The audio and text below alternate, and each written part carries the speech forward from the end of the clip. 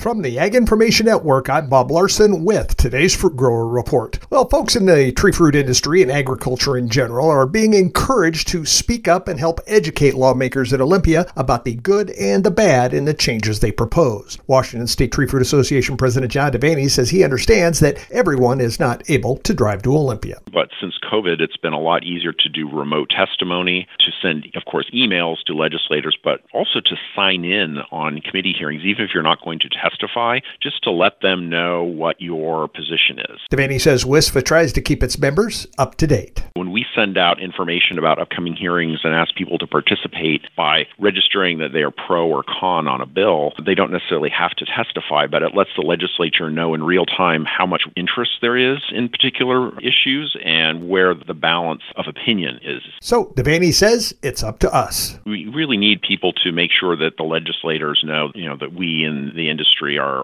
watching and we care about these issues and where we stand on them. Otherwise, it's harder for our friends to support us by saying that this is a bad idea or a good idea, whatever the case may be, for agriculture. If it seems to others as though no one is paying attention, it's really incumbent upon us to speak up. Tune in tomorrow for more on educating lawmakers in Olympia, or go to WSTFA.org.